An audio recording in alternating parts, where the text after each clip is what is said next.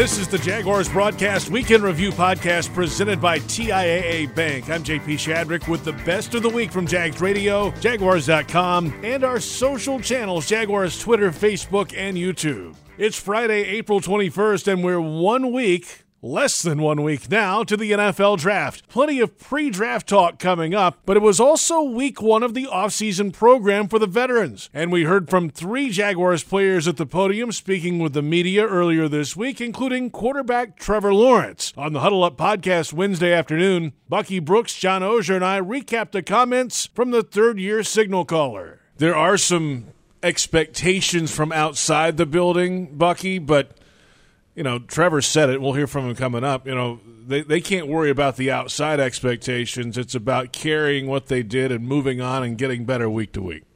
Yeah, it's always about that. It has to be an emphasis on the Jags. It can't be about anybody else. This offseason has to be about finding a way to be better than they were last year, the last time we saw them. And even though we can express satisfaction in the fact that they made the postseason, they won the division, still a lot of room to improve. And so this year, the bar will be raised. I think Doug Pederson and company will certainly raise the bar because this team has big-time potential. And so now it's about pushing them to see if they can realize their potential next season. Trevor Lawrence on the expectations from the outside and turning them off. Last year didn't end the way we wanted it to. So it's, obviously it was a good year for our team, for the city, for this organization, but there's more out there. And I think we've set a new standard of, who we're going to be, the team we're going to be, and we got to start that way this year. And so that's the mindset. I think we don't really think about those expectations much because all we can do is just try to keep getting better. And we know, for us, we feel like that's the floor. So, that's really the only expectations we think of that, for ourselves. But I just don't think it's good to pay attention to that stuff. More from the quarterback Trevor Lawrence earlier on Wednesday, and for the first time in his NFL career, he's not having to learn a brand new offense this offseason. There's some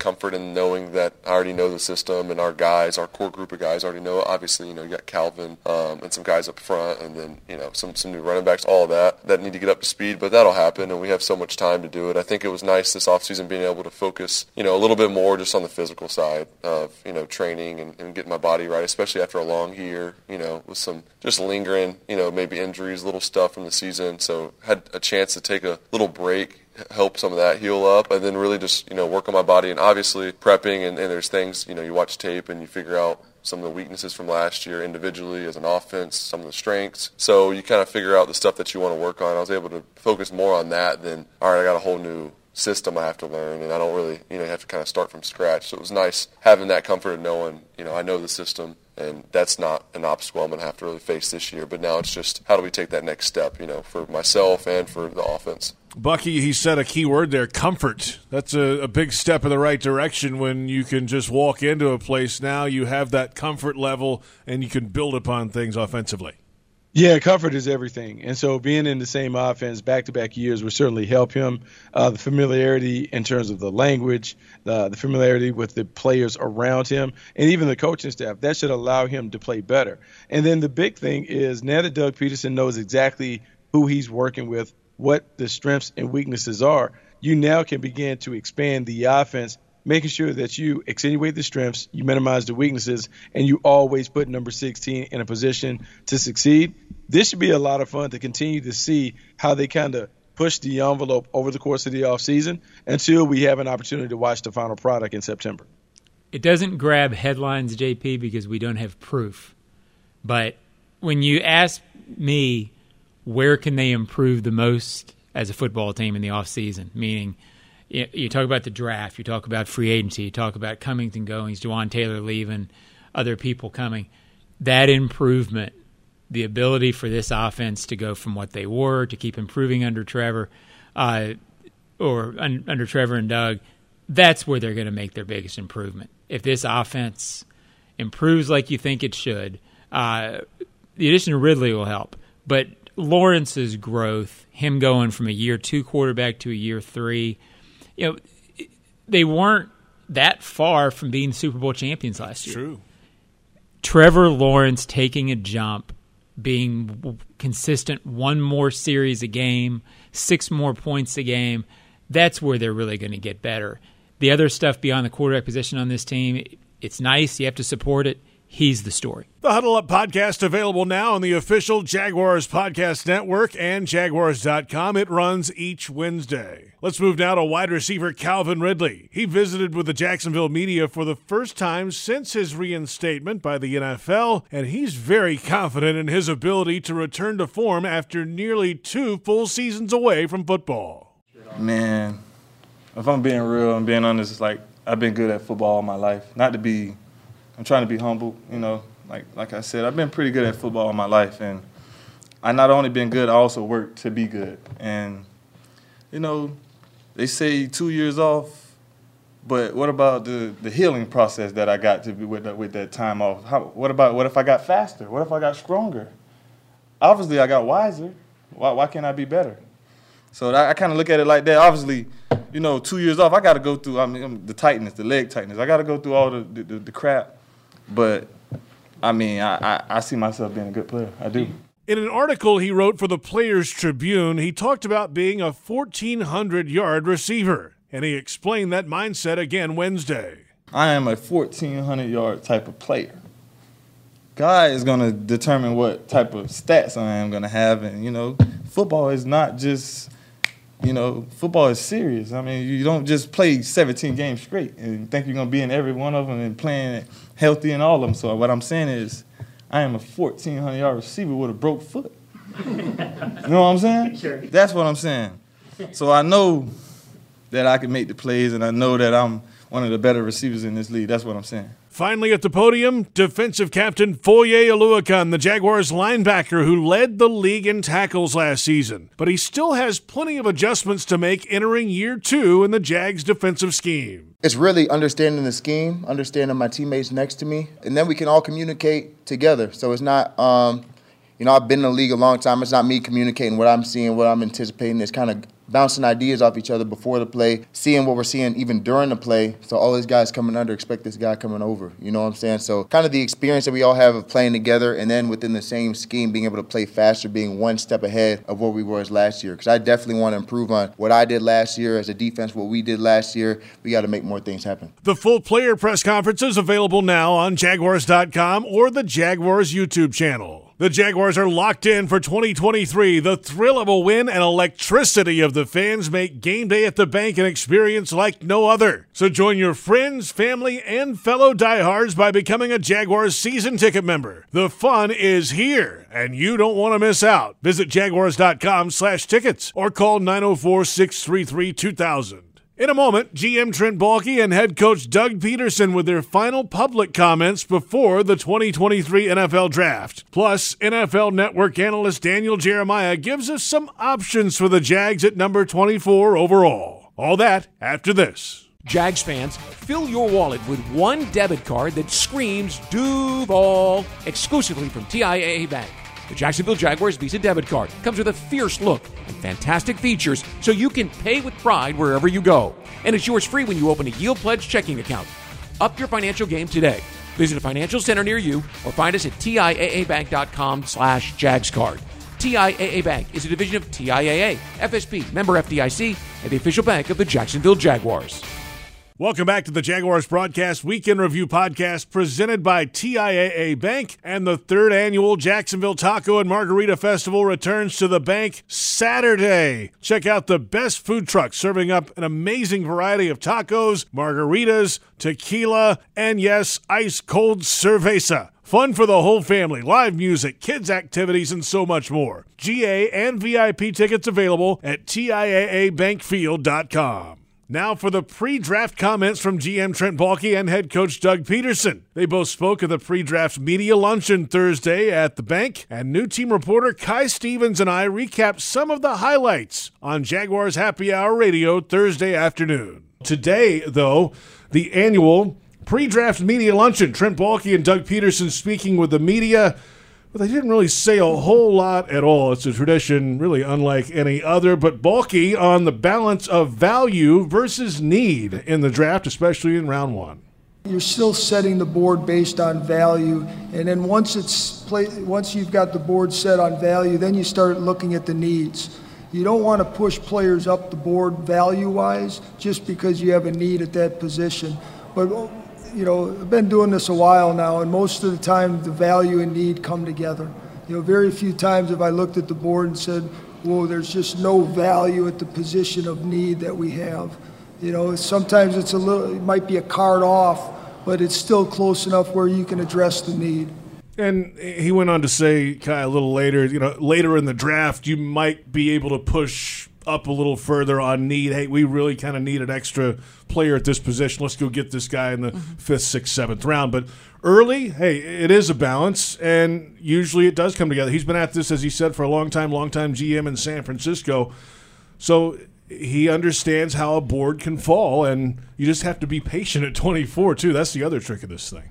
And it's a little bit different for him, right? Because this is the 4th draft that he's had, but, you're not at the top of the list this time because you guys had such a great season last year. So picking at this position, obviously these are the meat, and, that's the meat of your roster, right? These mid-round guys, not necessarily late first round, but I'm curious to see which way they go with it. Obviously, there's still the option that you might trade back and get a couple more picks out of it. And he's not going to tell us, of course, so we can just hypothesize about that all day. Yeah, well, he's not scared to pull the trigger on a trade on draft day. He's done that throughout his career, both in San Francisco and in Jacksonville. Well, he also mentioned today that there is a pretty specific number of players they are truly considering in this draft. A little bit of a surprise from Baalke.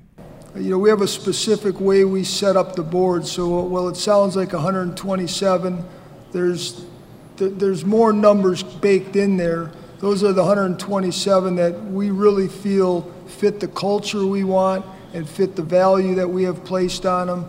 And really, all the stars aligned. There's other fallbacks that we would go to, but really we're picking from 127.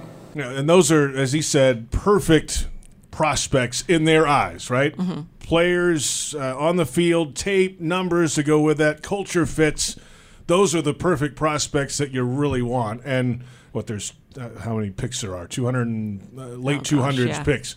127 they're truly considering. Interesting. It's mind-boggling when you actually think about it, because you got to be like, how have you seen that many players and actually know or think that they would fit in well? But I guess, a lot of it's guesswork when you get into the later rounds, of course. In terms of the top talent, these guys are so talented, right? So it feels like I can't miss, and obviously there are misses, but the talent in the first couple of rounds, it's just, picking which one you want. Yeah, and then he was asked about this too. Doug Pederson was asked about this, and at the end there, Baalke was talking about, hey, there are some other things we can go to if one of the guys doesn't fall in those 127. Do they fit in the culture of the locker room? Well, Doug Pederson was asked about that. If for some reason there's something missing there, the locker room kind of handles it themselves. Our scouts do an outstanding job of spending time with players and family members, and as Trent said, coaches and anybody we can talk to get answers on players, and so we feel like the ones that are on the board are all great fits for us, and again, but our locker room can absorb that, and they either buy in or they won't be here. That's a fact. That's for sure. And this locker room is fantastic. Obviously, the last couple of years of free agency, some veteran players, drafted guys who've come in to lead the way. So you better fit in, or if you don't, you will quickly. And if not, you're out of here in a hurry, too. Trent said the same thing, right? He was like, there's tons of people that are talented, but they're just not going to fit in here. And that's really important to them, obviously, what they've been able to do in just one season since Doug's been here. And they've returned a lot of that core. So you'll have that set up, ready to go for whoever the rookies end up being. And since it's like a strong core that's returning that is not going to let anybody mess with the culture, they should be pretty much set. Jaguars Happy Hour Radio airs Thursday at 4 o'clock on 1010XL AM, Jaguars.com, and Jaguars Twitter, Facebook, and YouTube. Let's close this week with a piece of my conversation with NFL Network analyst Daniel Jeremiah. He was an area scout for 3 different NFL teams in his career and now has been a longtime analyst with NFL Network. He took over the lead draft analyst role when Mike Mayock took the Raiders' GM job some years ago. Jeremiah and I talked through some options for the Jaguars at number 24 overall. It's a much different place to be in the first round than at number 1, of course, like the last 2 years, but the approach to the preparation doesn't change too much. I think it's not as different as maybe people would think. I mean, obviously 1-1 is different. I mean, that's a different deal. But the difference between picking 10 and picking in the mid-20s, I don't think is that great in a year like this one specifically. But also, usually who's going to go, in those top picks, those names that are going to be gone at that point in time. And I'm sure, the Jags can eliminate probably 8 to 10 guys that they're fairly certain are going to be gone, and they can narrow their focus for that first round pick on 10 to 15 names. So, whether or not they were picking 10 or picking in the mid 20s, I think the preparations is very similar, and they've probably locked in. And at this point in time, I'm sure they know exactly what they're doing, but they probably narrowed that down to 3 or 4 guys. They feel pretty good about getting one of them. And maybe there's somebody that's within their culture and their belief system that they're high enough on that they would even consider maybe trying to move up a little bit to get. Daniel Jeremiah with us, and we know Trent Baalke's history. He's not afraid to move around in drafts that he has controlled, both in San Francisco and, of course, now in Jacksonville. With the Jaguars, 3 drafts in his 2 drafts in control here, and a bunch of those in San Francisco, of course. But they've got the draft equity to do some moving. There's 3 6th-round picks. I don't know how much that can equate for a first-round move, though, right? Yeah, no, it's an interesting draft. It just kind of depends on what you're targeting, and you can find the ammunition, be it in this year's haul or in next year's group, if you want to find the picks to move up. He's got the ammunition to go ahead and get that accomplished. So, to me, the only position that would make sense probably on a move up, it would be the tackle position, or, if they're looking offensive line, that would be an area you could look to. But outside of that, I mean, corners, there's depth, edge rushers, there's depth. There's a lot of different areas they could go, just sitting and picking where they are. DJ, let's get into some of these position groups, and you mentioned the offensive line. Let's start off with the idea of tackle. Of course, Jawan Taylor is in Kansas City and left in free agency, so they got Walker Little, who can play there. Cam Robinson's on the left side.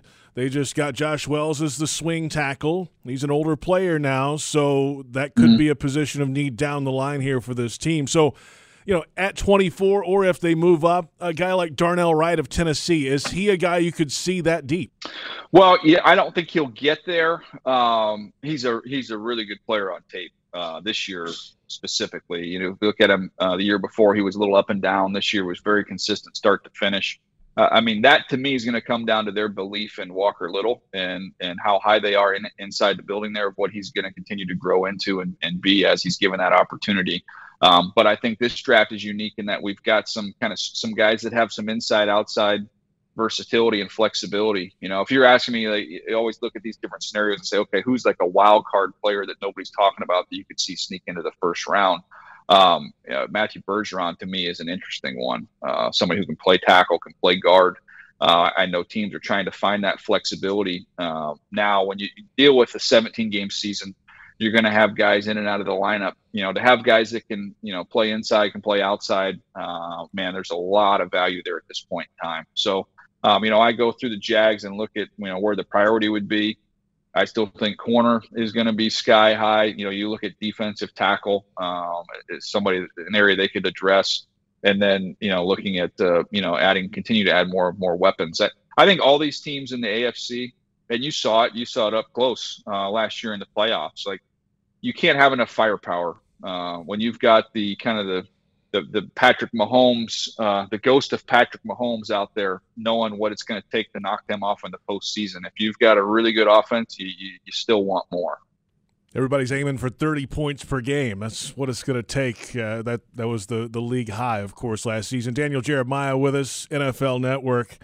Let's touch on some of those corners now, though. I know you mentioned firepower, but this is a group in Jacksonville that doesn't have Shaq Griffin anymore. He was banged up last season. Now he's gone. Darius Williams, good player, 30 years of age, though, now, and moved outside towards the end of the season, played a little better there. We'll see what his future in the long term holds, and they love Tyson Campbell. So the last mock I think you had, I know there's so many mocks out there, DJ, but the last one you had, I think, had Deonte Banks from Maryland to the Jaguars. Yeah. What kind of player is he, and what else could be in play there for a cornerback? Yeah, Banks is height, weight, speed. He's big. He's physical. He's somebody that can play in a variety of techniques. You want to let him get up in your face, he can do that. He can play press man. He's pretty fluid and smooth and off coverage. So He's a really, really good football player, and I think that's about the range of where he goes. I think he ends up going in the 20s when it's all said and done. Emmanuel Forbes is kind of a wild card just because of the size. His tape is outstanding, come out of Mississippi State. So, you look what he can bring from a playmaking standpoint. He's got 6 career pick sixes, has been talked about a bunch. But this guy's as good a playmaking corner as we've seen. So if you're at Jacksonville, you anticipate this offense being dynamic and being explosive, and you want to play with the lead, somebody that can go get the football. Forbes would probably even be a better fit from that standpoint if you're going to compare those two guys. Really, really good football players. But I actually really like the fit with Forbes there as well. The full conversation with Daniel Jeremiah available now on Jaguars.com and Jaguars YouTube. That's it for this week. Thanks for listening on Jaguars.com through the podcast link at the top of the homepage or on the official Jaguars Podcast Network. That's on iHeartRadio, iTunes, Spotify, or wherever you download your podcasts. And, of course, we love the feedback, so leave us a comment and a 5-star rating. Have a great weekend, and thanks for listening. I'm JP Shadrick. We'll catch you next week on the Jaguars Broadcast Weekend Review Podcast, presented by TIAA Bank.